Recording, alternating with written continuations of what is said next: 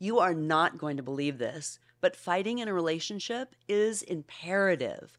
It's how you do it and how you repair from it. I'm going to teach you how to do it so that you don't leave a permanent mark on the relationship. I'm Dr. Christy Wise, and this is Life Sauce.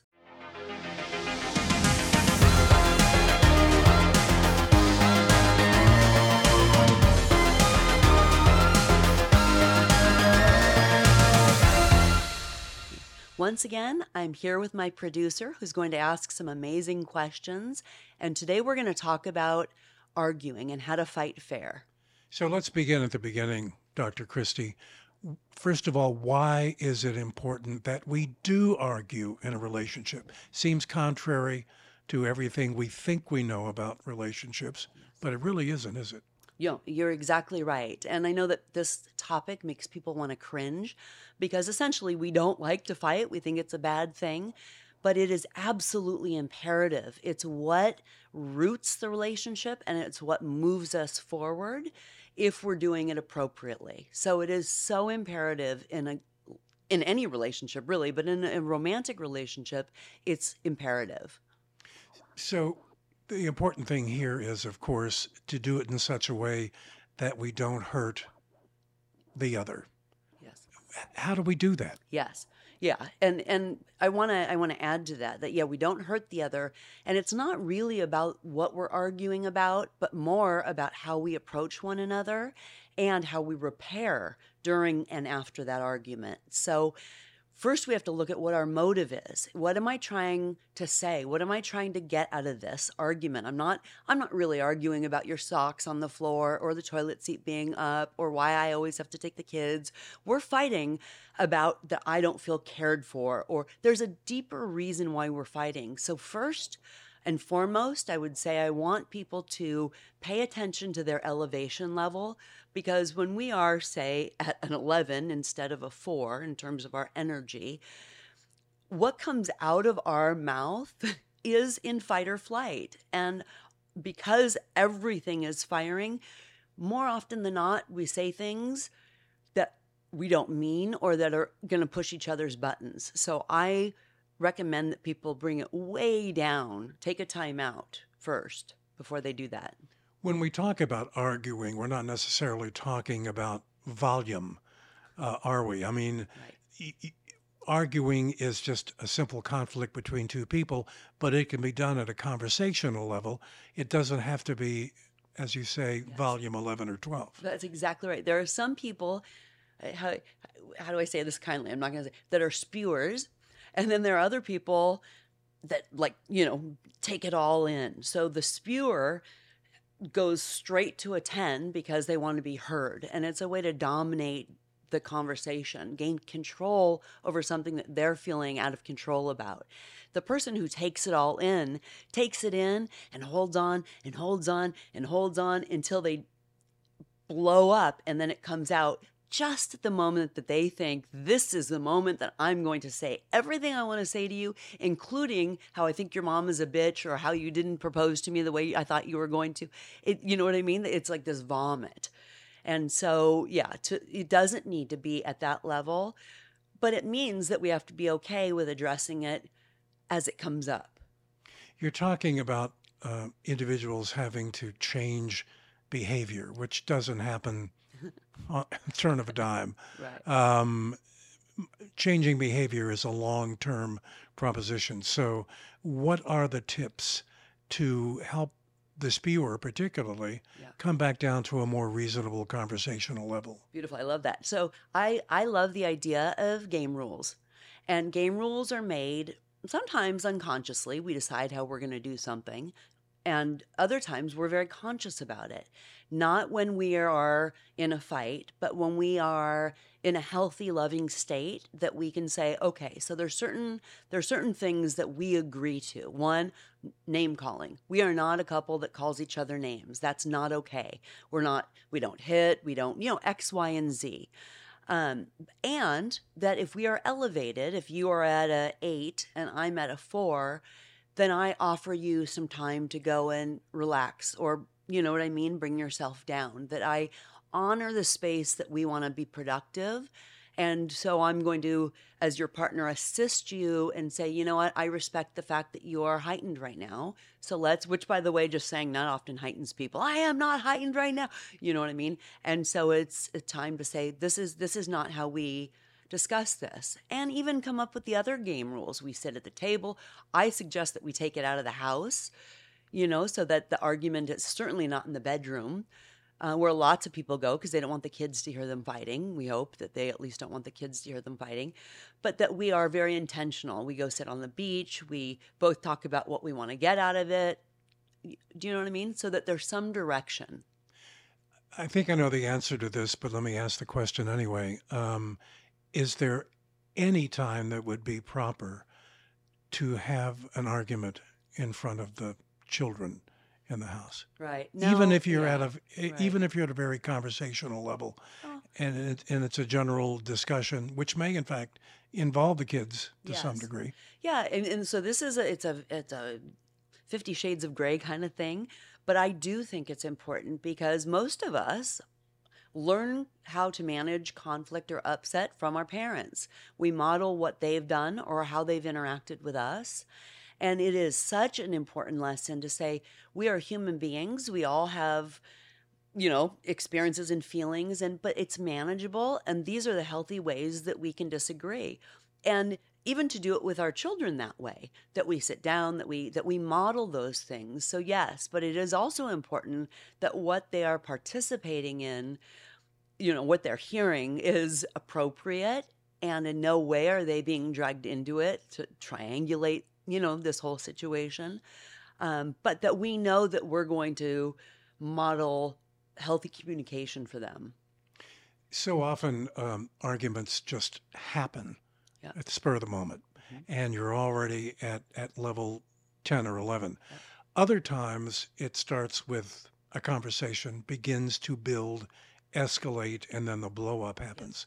What are the warning signs we should all be looking for within ourselves and within our significant other, Yeah. to kind of prevent going all the way up from where we Mm. started to where we really don't want to be? Yes, it's a great question because it's, people get caught on the words, but it's not so much about the words. It's really about the energy between two people.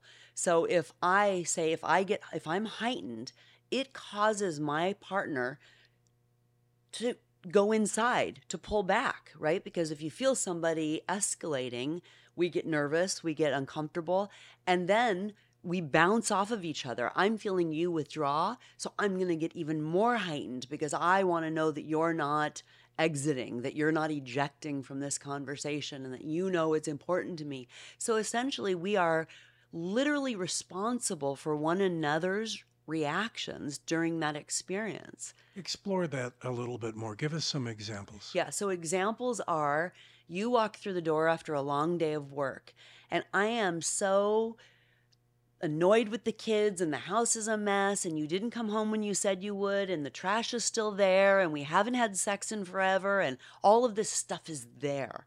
You walk through the door, and I immediately look at you with a half fake smile because I'm already angry inside, I'm already bubbling up. You pick up on that right away, like, uh-oh, like, whoa, no, what's happening? And you say something like, honey, how was your day? Because you don't want to go into all of the stuff that you're about to feel. And I'm waiting. I'm waiting for you to do or say something that I know that you're going to do. It's called confirmation bias. Like, I knew that you didn't care about me. You came right in and picked up your phone. I'm looking consciously for that moment that I'm going to say, see, I told you, you didn't take the trash out, and you didn't, like, it's building. So paying attention to that, woo, things are heightened, and literally addressing it in that moment, like, honey, let's go take a walk. Like, what is it that I'm feeling? Maybe I'm wrong about what I'm feeling, but I'm sensing something there. Tell me what you need, because I'm going to tell you, those complaints, those nags, are a wish underneath it. The wish is, I want to be important enough that you remembered to take the trash out. I want to be valuable enough and that you're so in love with me that you came home on time. So to hear the wish instead of the complaint is where the gift is.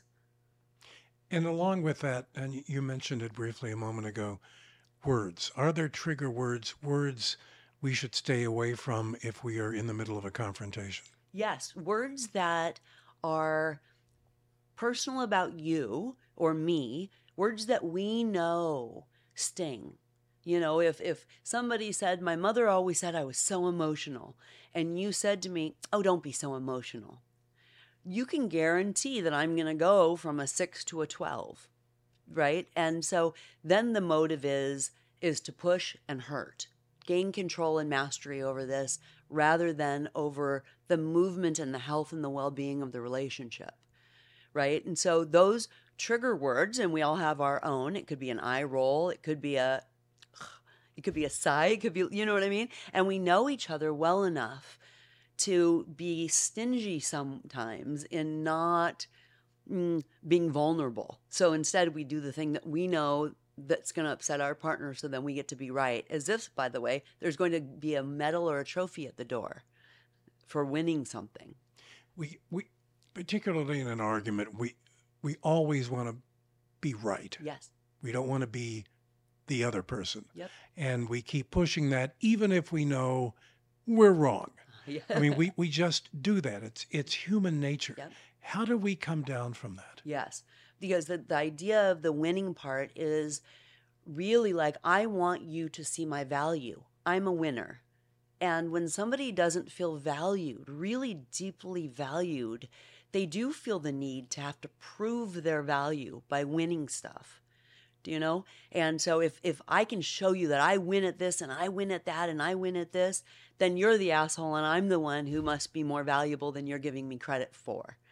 Do you know? And so when we are generous with one another and we share their value, like we appreciate the partnership and for who they are, then it's not so much about winning the thing. It's more about that I care enough about you and me to support the we in this. Somewhere along the way, people are going to get hurt. Yep. And there's different levels of that depending on how intense the argument might have been or how personal it became. Yep. How do we begin to repair that? I mean, that's really the key, because I think if people are listening to this episode and they are listening to your suggestions about how to change these things, they can, but it's not going to happen immediately. And there's always going to be something that triggers you, beyond the normal levels. Yes. And you're going to hurt somebody. Yes. Hurt the relationship.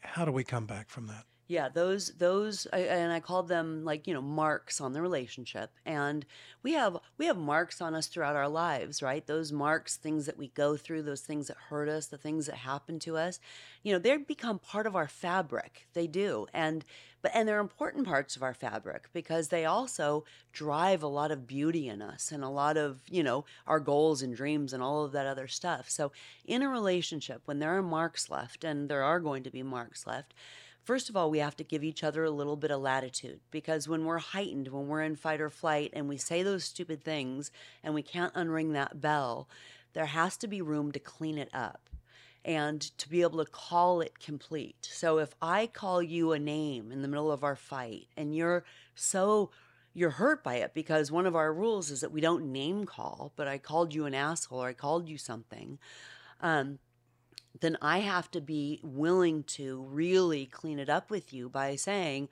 I was so hurt and so angry that I could not express to you that I need something from you, or I want something from you, or I long for something from you, and I don't know how to have these needs met.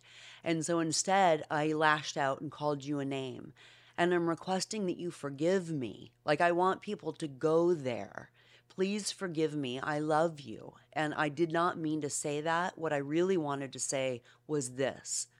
And ask for your forgiveness, which, it's a hard one because it means now we have to be a little bit vulnerable with each other, kind of drop your pants with one another and ask for that from you. And if you say, I can forgive, but I can't forget, it's a sign that you're going to keep it in your pocket. And I'm going to say, okay, it's in your pocket. when it you get triggered by that and you bring it out, because you will bring it out, are you okay if we talk about it again and you allow me to apologize again? Because I understand it's not your job to forgive me immediately, but will you eventually? And I want you to make a declaration. And that person can make a declaration like, yes, I'll eventually forgive you, but I might need to punish you one or two times. Or actually, I'll forgive you because Nordstrom is having a sale and there's these shoes. And, however it looks to couples, but it's okay to be really frank about it. Not like, yeah, fine. Because it's there and it's going to show back up. If they can't come down from that, does that indicate that there is a deeper problem within the relationship, that maybe a little something has been lost along the way, and so they're not willing to smooth things over as readily as others would? Oh, definitely. As a matter of fact, when couples stop fighting is when I'm most concerned. When it's like, leave it, just bury it. It means that people have their feet, they're pulling their feet out of the relationship. And so, yes, there's a deeper issue that we need to pay attention to. Again, there's a wish or a need that something that's not being addressed in that wound that we need to pay attention to. And by the way, it doesn't mean everybody can accommodate. If what you're asking me to do is to be like a more assertive human being because it makes you feel safe, and I don't feel like or I don't want to be an assertive human being, then we have a little bit of an issue, right? Because it's like, I need you to be assertive. And I'm saying, but why? I don't need to assert myself that way. There's some personality things that are like, this is just who we are. And so looking at what is the need then, you want me to assert myself. So what are you looking for? You could say, I want to feel safe. And I would say, oh my God, I want to make you feel safe. Let's talk about all the different ways I can make you feel safe rather than me having to be something I'm not. And that actually makes you the bigger person, does it not? Yeah. I mean, so often we try to belittle our partners, thinking that somehow that makes us superior to them. But in fact, it does just the opposite. It makes you feel like an asshole to the other person instead of going the other direction, which makes you seem more loving. And I would think then a greater level of respect comes from your partner than going the other way. Oh, absolutely. Because by doing that to your partner, like constantly badgering and complaining and, being on them, it creates that confirmation bias I was talking about. Like, see, I knew that you were an asshole. And over time, I deserve to not be with an asshole. And so I'm creating that thing in you that I don't want. And killing the relationship instead of us both being bigger and more powerful and more loving, like I always dreamt we would be. I am turning you into that thing that I have nagged to all my friends that you really are. Right. And then looking for, confirmation from them too. Like, yeah, he is kind of an asshole, You've had decades of experience counseling couples, and I'm sure this has come across an innumerable number of times. Dig into your history with these folks. Let's talk about some of the more extreme cases you've come across and how you help them fix that problem. Oh yeah, definitely. And by the way, this idea of coaching them through this stuff is so powerful. So a lot of my couples, I have them call me or text me if I can when they're in the heat of the moment. It is amazing to be a part of it. I'm literally stepping into the fire with them because I can be so much more effective in coaching them through it in the midst of it than a week later when they can't remember what they were arguing about, right? So I've had couples, and we know this feeling when you're fighting in the car and you're like, stop the car, stop the car. And then it gets really dramatic as if somebody wants to jump out of the car. And I actually have had somebody jump out of a moving car in the middle of a fight, or pull over the side of the road and push her out and drive off.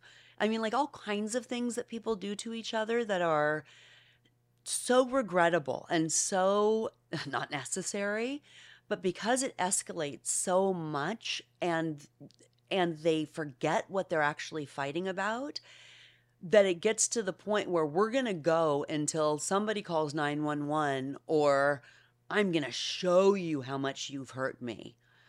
Can you come back from that? Oh, absolutely. Couples do. Absolutely, they do. And how do you deal Yeah. with that? Yeah. Well, first of all, we have to pull it way, way back, right? We need to make sure everyone's safe and all of that stuff. But bringing it down to where they're like, okay, let's take a day or two. Honest to God, like if you are heightened in any way after something like that, then we're going to wait for it, because we need to be able to look at how it unfolded and really how you want to repair. Like, how I want to repair something like that is by, first of all, telling you how embarrassed or ashamed I am that I pulled over and pushed you out of the car. Like, it's not who I want you to think I am. It's not who I want to think I am. But really going to that point, going to the ugly spot and facing the shame and the embarrassment and stuff like that. Because if not, what we do is look for proof. He pissed me off so much I had to jump out of a moving car. Do you know what I mean? And so we want to go to that dirty, scary spot and address it. Um, Sometimes an argument can lead to something physical Yes. as well. And that's got to be a huge danger sign. Yeah. I'm sure you've come across that. Tell us about that. Oh yeah. Yeah. There's, that fight or flight, the being painted into a corner, the desire to want to lash out. Absolutely, couples get, physical or don't intend to throw things at each other, but it lands. You know what I mean? Like they, have a good aim or whatever it is, or holding each other down, like I'm going to leave and you're going to pull me back and I'm going to bite you on the shoulder because it becomes visceral, that experience. And when it becomes that, we're certainly not fighting about any of the things that we think we're fighting about, but it's really like a survival mechanism. We're both in survival at that point. And it's a lot of like turning into a caveman. I mean, like, at that point, yes, there has to be a separation. I would even suggest that we take the weekend away from each other, and no, we don't breathe life into that argument by calling 22 of our closest friends and telling them about it, right? At that point, there has to be some self-reflection. Like, what was going on for me? What did I need? Yes, reaching out for support if that's the case, calling your therapist, calling your coach, calling your priest, whatever, whoever it is, your rabbi, whoever it is that you call, you know what I mean, to who loves you enough to know what you're committed to, which is healing this relationship. Don't just tell me what I want to hear, that yes, he's an asshole. Do you know what I mean? Does a physical abuser ever get to a point where he or she stops being physically Mm, abusive? yeah. Based on what we know, based on our own Hmm. uh, anecdotal and experiential things with friends and family and so forth, abusers never really come back. There's Yes. always that danger again that that's going to happen Yes. once more. So when that happens, Hmm. do you say to those people, it's time to separate? Yes. Absolutely. And There's how no did they question. take that? I mean, Oh, they they're, didn't come in to yeah, your office that's thinking right. you're going to tell them to go their separate ways. That's Now right. you just did. Then what happens? Yes, that's right. And by the way, I don't think that everyone should stay together. I don't think that every relationship is healthy for one another. And I do think that some people trigger each other in a way that is just not healthy.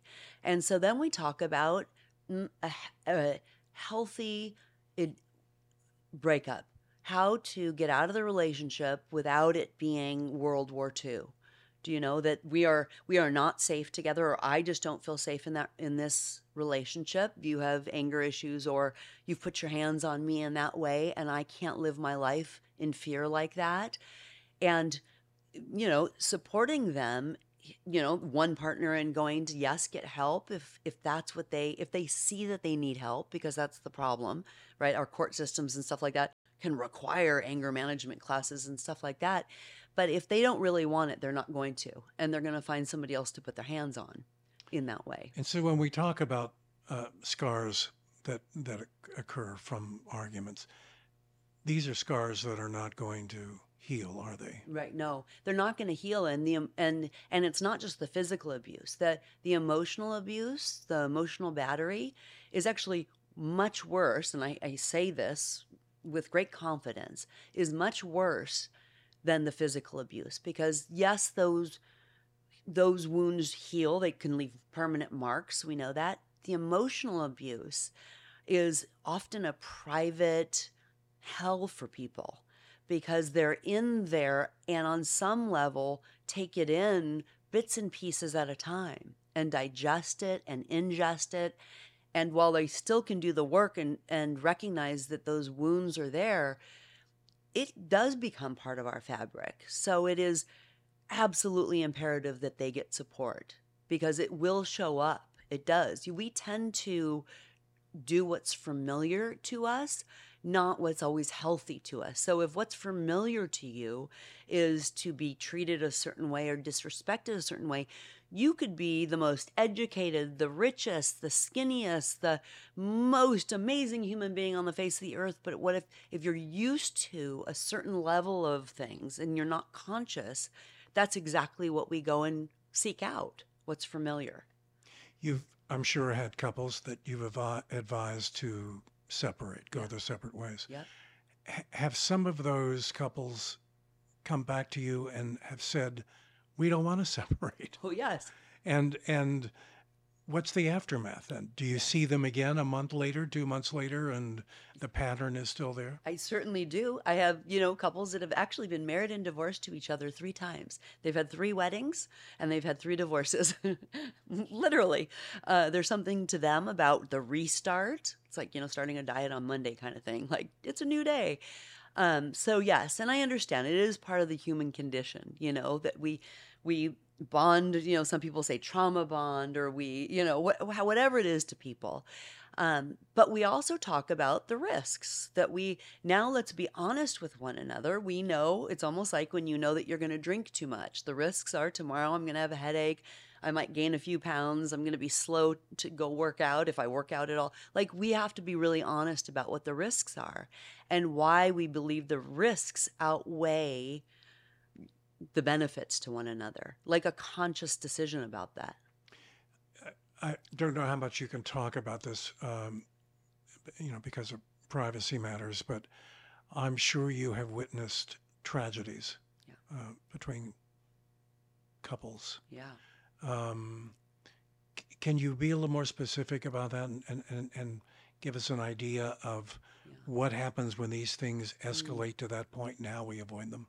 Yeah. And certainly tragedies where, somebody goes missing or someone disappears, or, I mean, to me, it's a tragedy when you do something that's so hurtful, like, I'm going to marry your boss or have sex with all your colleagues while you're at work. I mean, like, where it's so true, I know what I'm doing is going to hurt you beyond repair. Do you know? And when it comes to that point, when you are being intentionally hurt, or, that it does become tragic, because there is no going back from that, and those wounds are going to be left on you and need to be repaired personally. That they're not, when somebody betrays you in such a way that you can't, it's hard to wrap your head around in those moments, then it's time for you to step away and really go nurture yourself for a while, because you can imagine it's like draining all the water out of a pool. If there's nothing there, there's no way to repair. People do want to hurt the others often when Yeah. relationships are ending, Yeah. but to what end? Oh, Other than just to be hurtful and spiteful. yes. So imagine for a moment that I'm that person. I want to hurt my Yeah. wife. I want to hurt her badly, Yeah. but I shouldn't. Right. I know that down deep, Right. but I'm going to do it anyway. Uh-huh.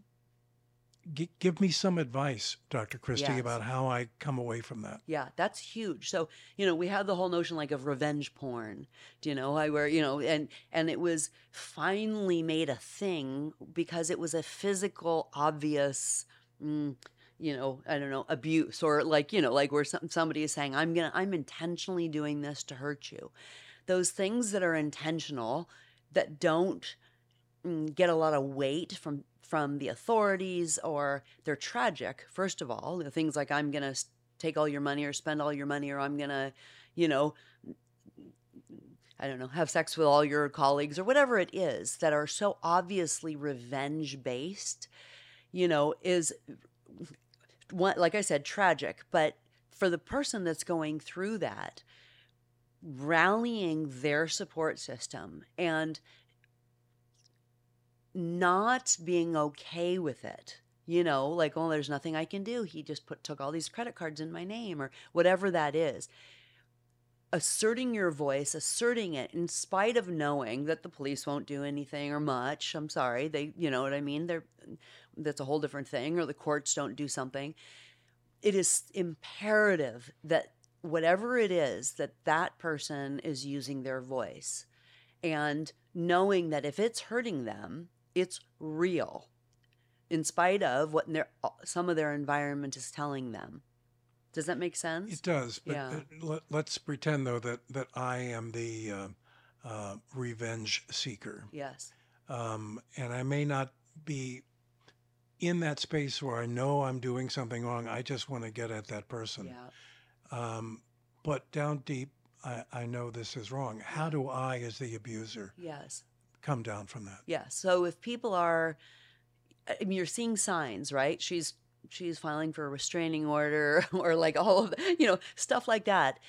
We want to pay attention to what's happening around us. Like, because again, what we say is one thing, what we do is another. So if your environment then is giving you the information that something isn't okay, then yes, you should gain support and stuff like that. But people, again, who are supporting you and what you're committed to.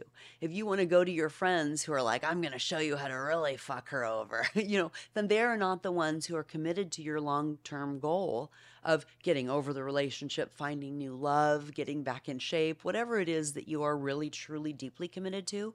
So I would say, take a look at what you really, really, truly want. If what you want is, I don't want to be alone, I don't want to be rejected, I don't want to look embarrassed and ashamed that you left me, then let's focus on how to resolve those things. Let's get you in the gym. Let's get you dating again. Let's get you therapy or coaching or whatever it is that you need, so that you get support around you, so that you're going in the direction that you dream of going, not in the direction of what impulse and anger and hurt and shame are driving you to do. And so hard to do that when you're in the moment. Yes. Are there any tips, any tricks, anything we can do with ourselves emotionally to come off that precipice? Yeah, that energy, that heightened can be dangerous, right? So I would say whatever it is that brings you into a different energy, for some people it's masturbating, for other people it's jumping in the ocean, for me it's making nachos, whatever it is that brings your energy to a different place, that you do regularly. The I know every day getting up and running, by the way, so that I can have nachos, is a beautiful combination. But there are things that that bring me joy, spending time with my kids and my dogs and stuff like that. So doing things that you are consciously filling each day with, so that your energy is shifting. Because I promise you, when your energy shifts, so does your mindset.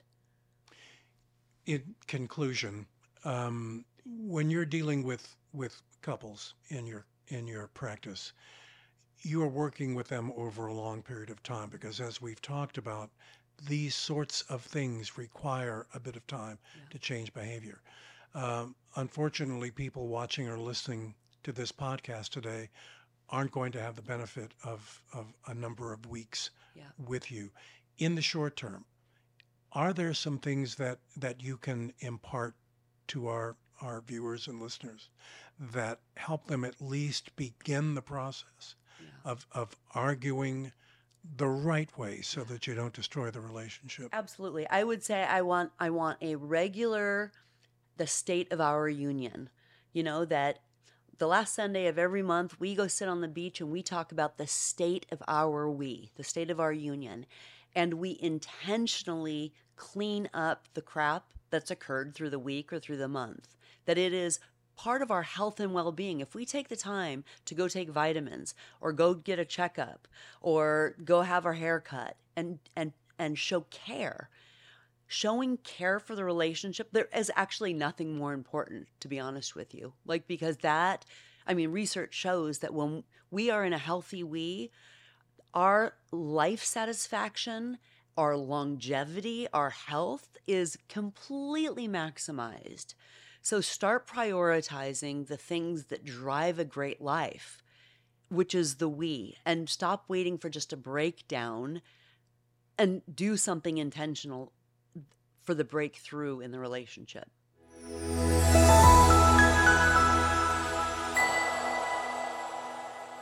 For more information, go to our website, lifesauce.com. That's life-sauce.com. And don't forget to follow us on social media. I'm Dr. Christy Wise. Thanks for joining us.